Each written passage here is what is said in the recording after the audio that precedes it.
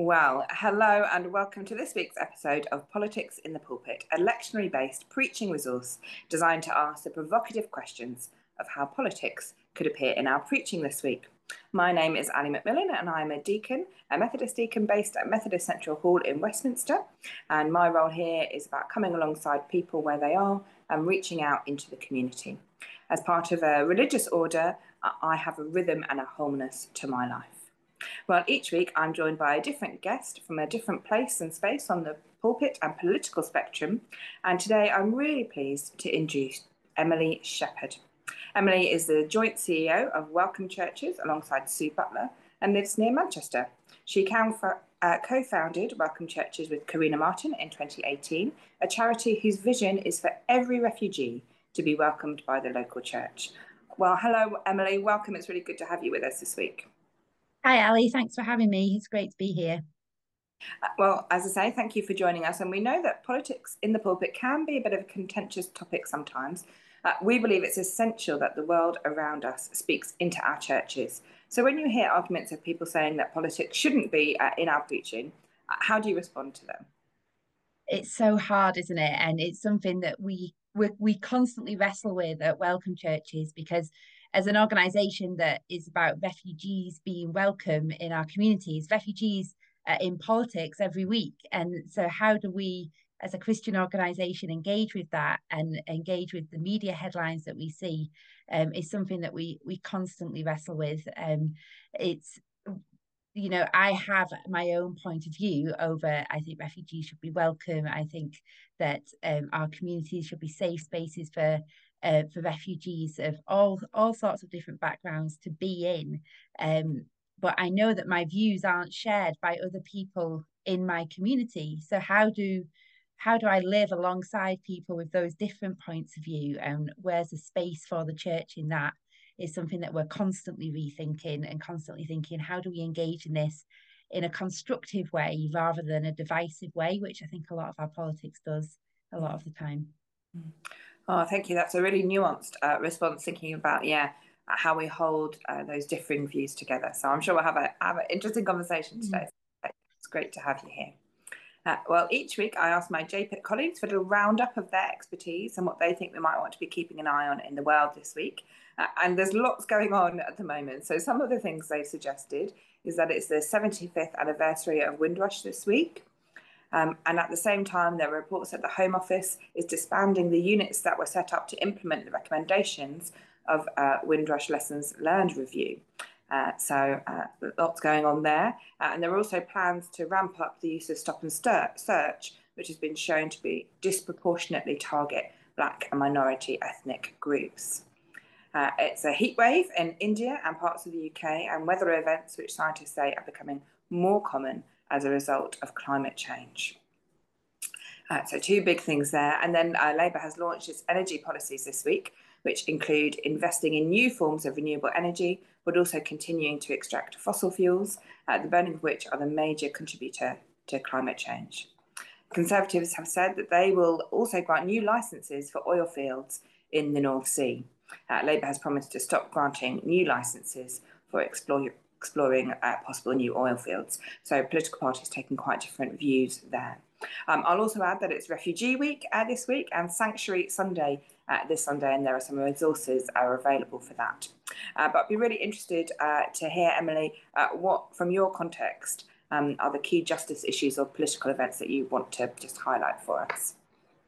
Yeah, I think all of those ones that you've mentioned and others remind us how we're living in such a connected world and such a globalized world, aren't we? That a heat wave in India is something that we need to care about in the UK, and the long term impacts of migration is what we see in the Windrush review.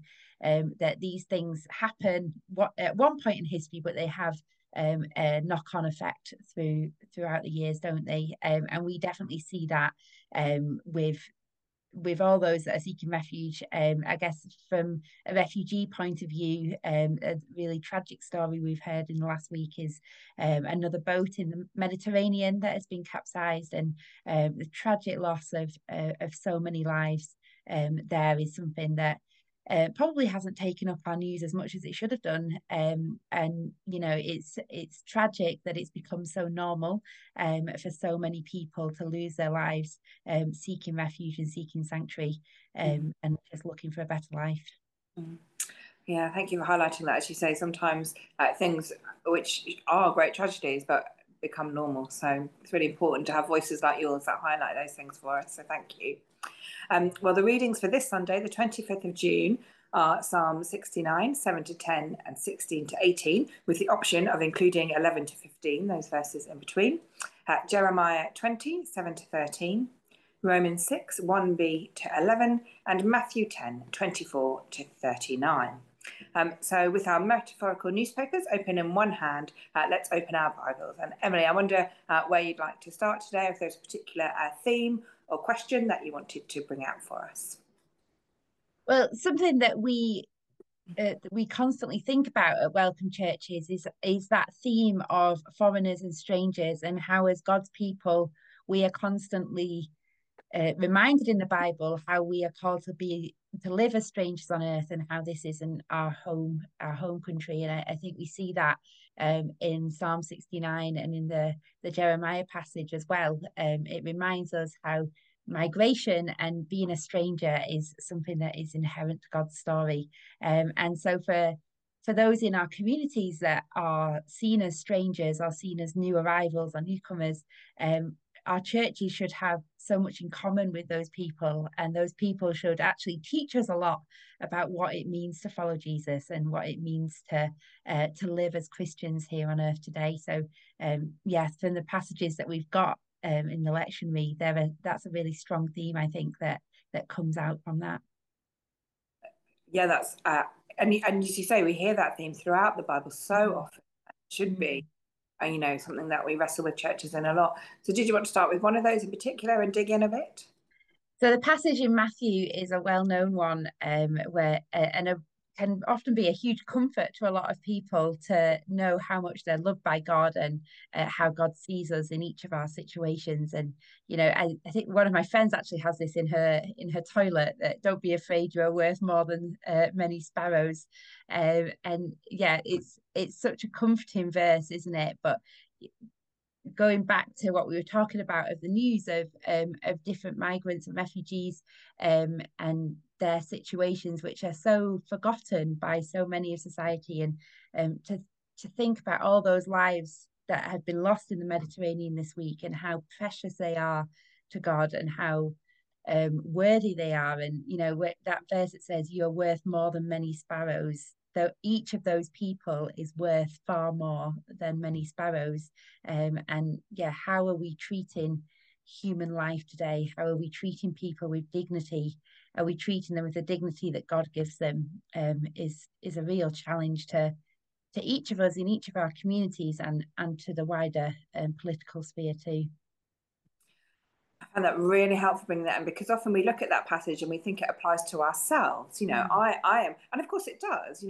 We are worth more than, but it also applies, therefore, of course, to every other single human being.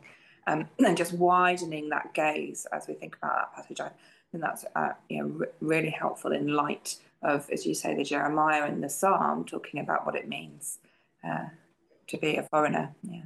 Going on in that Matthew passage, we kind of get that reassurance, but then we have the I have come, that a man will go against his father, a daughter will go against her mother, and there's real strife there, and that's a really difficult thing as well, isn't it? Of the turmoil that Jesus tells us there's going to be in the world, and the difficulties with families against families, and some really troubling things there.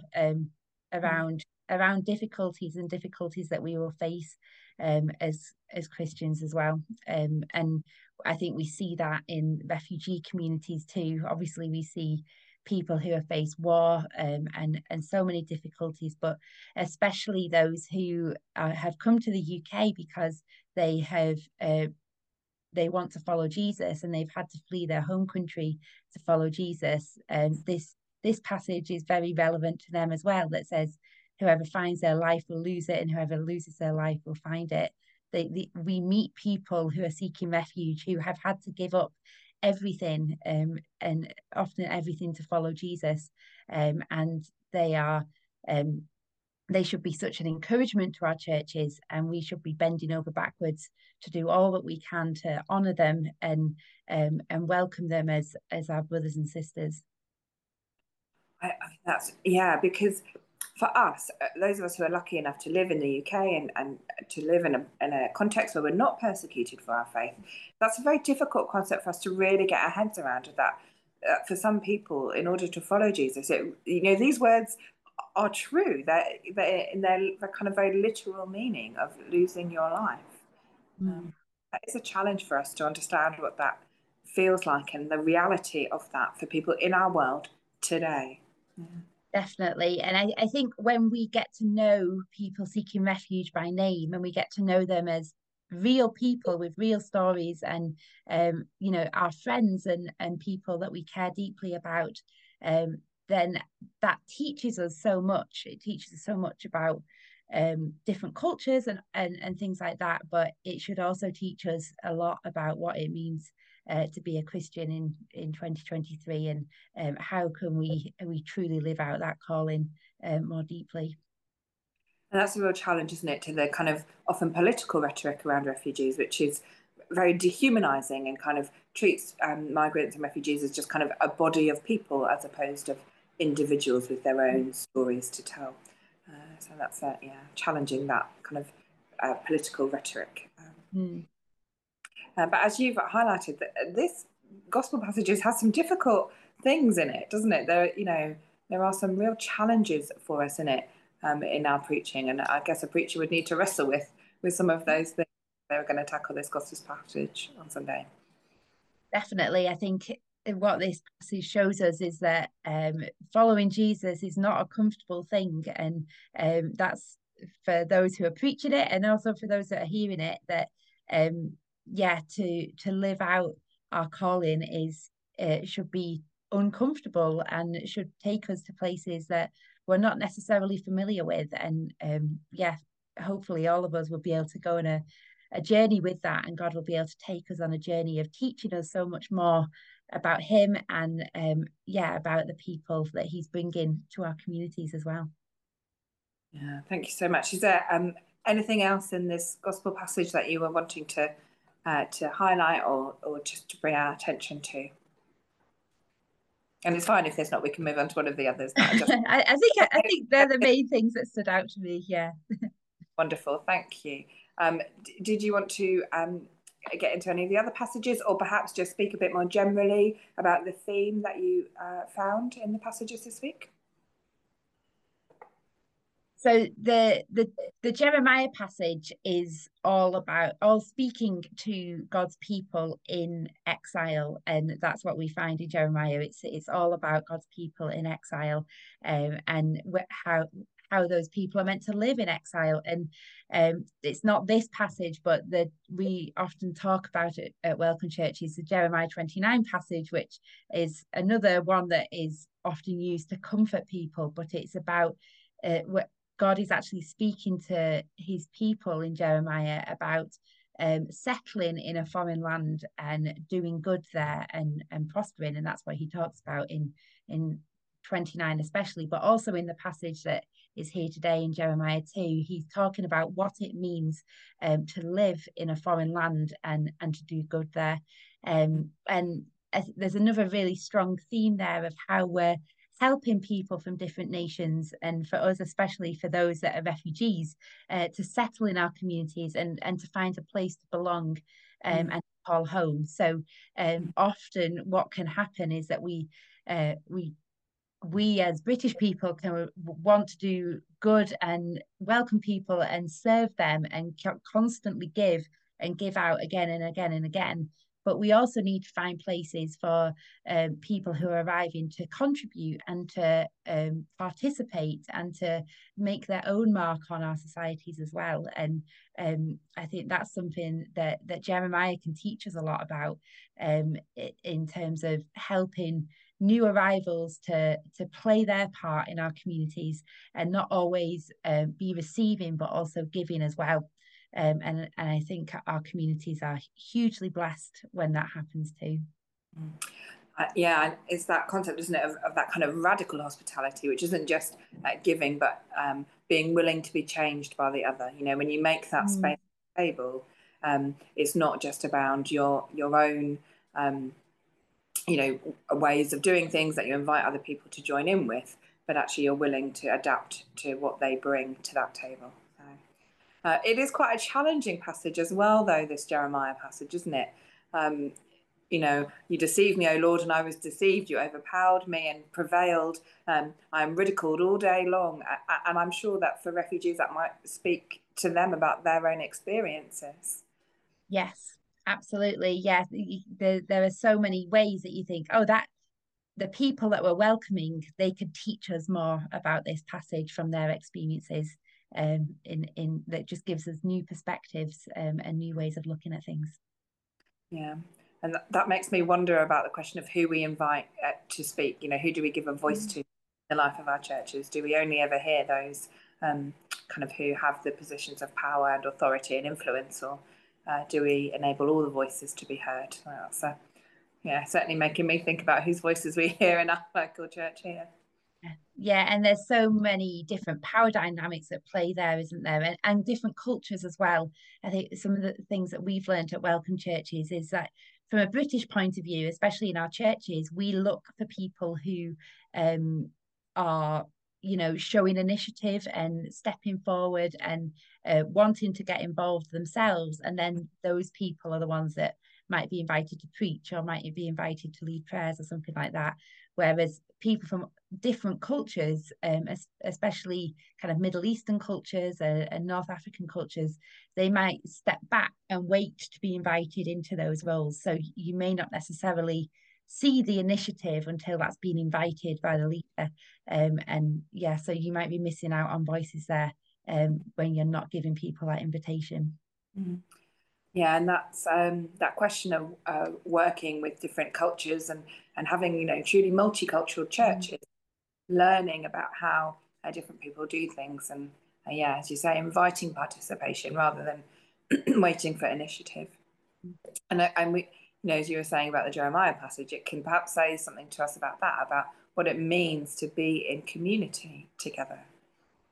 Yeah, definitely. And to have God at the center of that, of course, in our churches is, it should be, it feels obvious, but then it can also go unsaid as well that, you know, this Jeremiah passage says, challenges people about whether they're trying to do it with God or without God. You know, in the end of it, it talks about digging their own cisterns without God and the problems that that can bring, and keeping God at the center of our communities and our church communities as we learn all of these things together and learn what it means to live as strangers on earth.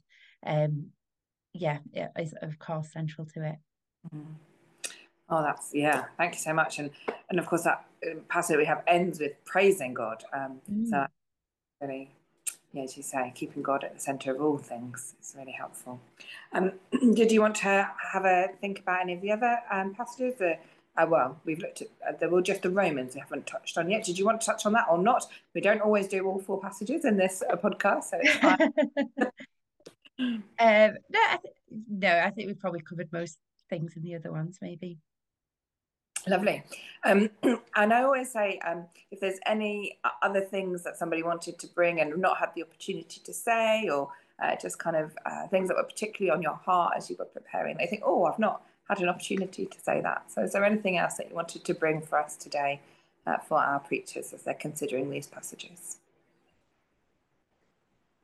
Um, there's so much that we can learn from people who are seeking refuge, and there's so much in the Christian faith around welcoming people, not just because Jesus says to welcome the stranger, but because of some of the themes that we talked about today, and so many others in the Bible. You know, most pages you can see something of a story of migration and a story of being strangers on earth and living out as God's people in a strange land, which means that it should be so central to our churches to have welcoming people seeking refuge as part of it. And where we are in the UK today means that most communities can do that in some way. They've be communities that have seen new arrivals come in, or they might be communities where they haven't had that yet, but it could happen really quickly. We've heard stories of hotels opening up overnight around the country, and large groups of people seeking refuge suddenly arriving, or it could be that you engage with another local group, and especially as we come into summer, for those of you in rural places, one of the things we do at Welcome Churches is offer holidays to people who are seeking refuge in the nice parts of the UK, from other parts in the UK as well. So there's so many different creative ways that you can get involved and live this out proactively and intentionally, to show to your wider community how important it is to welcome people seeking refuge. I think going back to the first thing we were talking about politics in the pulpit, and I was saying that's something that we're wrestling with at Welcome Churches constantly, and something that I was listening to last week that was saying that the more we say refugees are welcome, refugees are welcome, refugees are welcome, whilst we get people who go, yeah, we completely agree with that, that's absolutely right, we also increase the negative response to that question, that answer as well. And so for the people who don't agree with that, we can make them bristle a bit, and make that can increase the anger and the fear as well. And so how we speak about refugees, and how we it needs to be more about normalizing those who are arriving, and recognizing the commonalities that we have, and the dignity that we share, and the humanity, rather than emphasizing the difference and the diversity, because whilst we'll find the people who agree with us, will also increase the disagreement as well. So it really isn't an easy thing to engage with, and to engage with politically as well. I think our churches have a huge role to play in trying to unite our communities, which are so divided at the moment. Well, that's a really wonderful place to end as we on this Refugee Week, and consider how our churches can engage with that, and how particularly our preaching can engage with that. We want to thank you, Emily Shepherd from Welcome Churches, for bringing all of your wisdom and your experience and your knowledge with us. We really appreciate your time today, and you've given all those listening plenty of material to get their teeth into. I'm sure you'll have sparked lots of thoughts for them as they're preparing their sermon. So thank you so much for being with us. Thank you, Ali. Great to be here. And thank everybody else who's been with us as well, listening along. It's great to have you here. If you've enjoyed this episode of Politics in the Pulpit, please leave us a review wherever you listen to your podcast, and don't forget to share this episode with your friends. We have some online spaces for further engagement and discussion about faith and politics on Twitter at pulpit_politics, or using the hashtag politics in the pulpit. And we also have a Facebook group that you can access through the page of the Joint Public Issues Facebook page. And of course, there's the website, that's jpit.uk, that's jpit.uk. And the question that we're leaving you with from this week's episode is, are we willing to take up the challenge of following Jesus to make our churches welcoming places for those seeking asylum? So let's finish today's episode with a blessing. May you be anointed with God's Spirit as you bring good news to the poor, proclaim release to the captives, and help people to see the world truthfully, and let the oppressed go free. Amen. Amen.